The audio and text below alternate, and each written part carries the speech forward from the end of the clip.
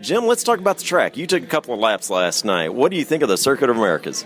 Well, I probably learned more looking from the tower yesterday than I learned last night. It was actually dark when I went out, and I led out around, and with no headlights on my car, we didn't run them.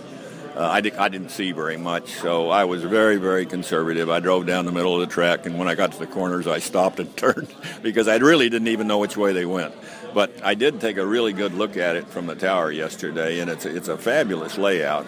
I had seen some of the video from the Formula One race, and this track has some passing areas that most tracks don't have. And I think in today's racing, that's a really important feature because the braking time and the acceleration through the corners is so high that there's not many places where these guys in pretty competitive cars can pass each other.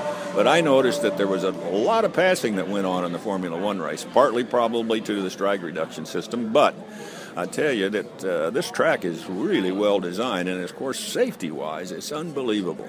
Today, the racing tracks that are being designed are so much safer for the drivers that it's hard for me to understand, really, that we didn't have all that. You know, some of the places I raced, first thing you hit if you left the road was a tree or a post or a ditch, you know. Or a tumbleweed in West Texas? Well, yeah, or a tumbleweed in West Texas.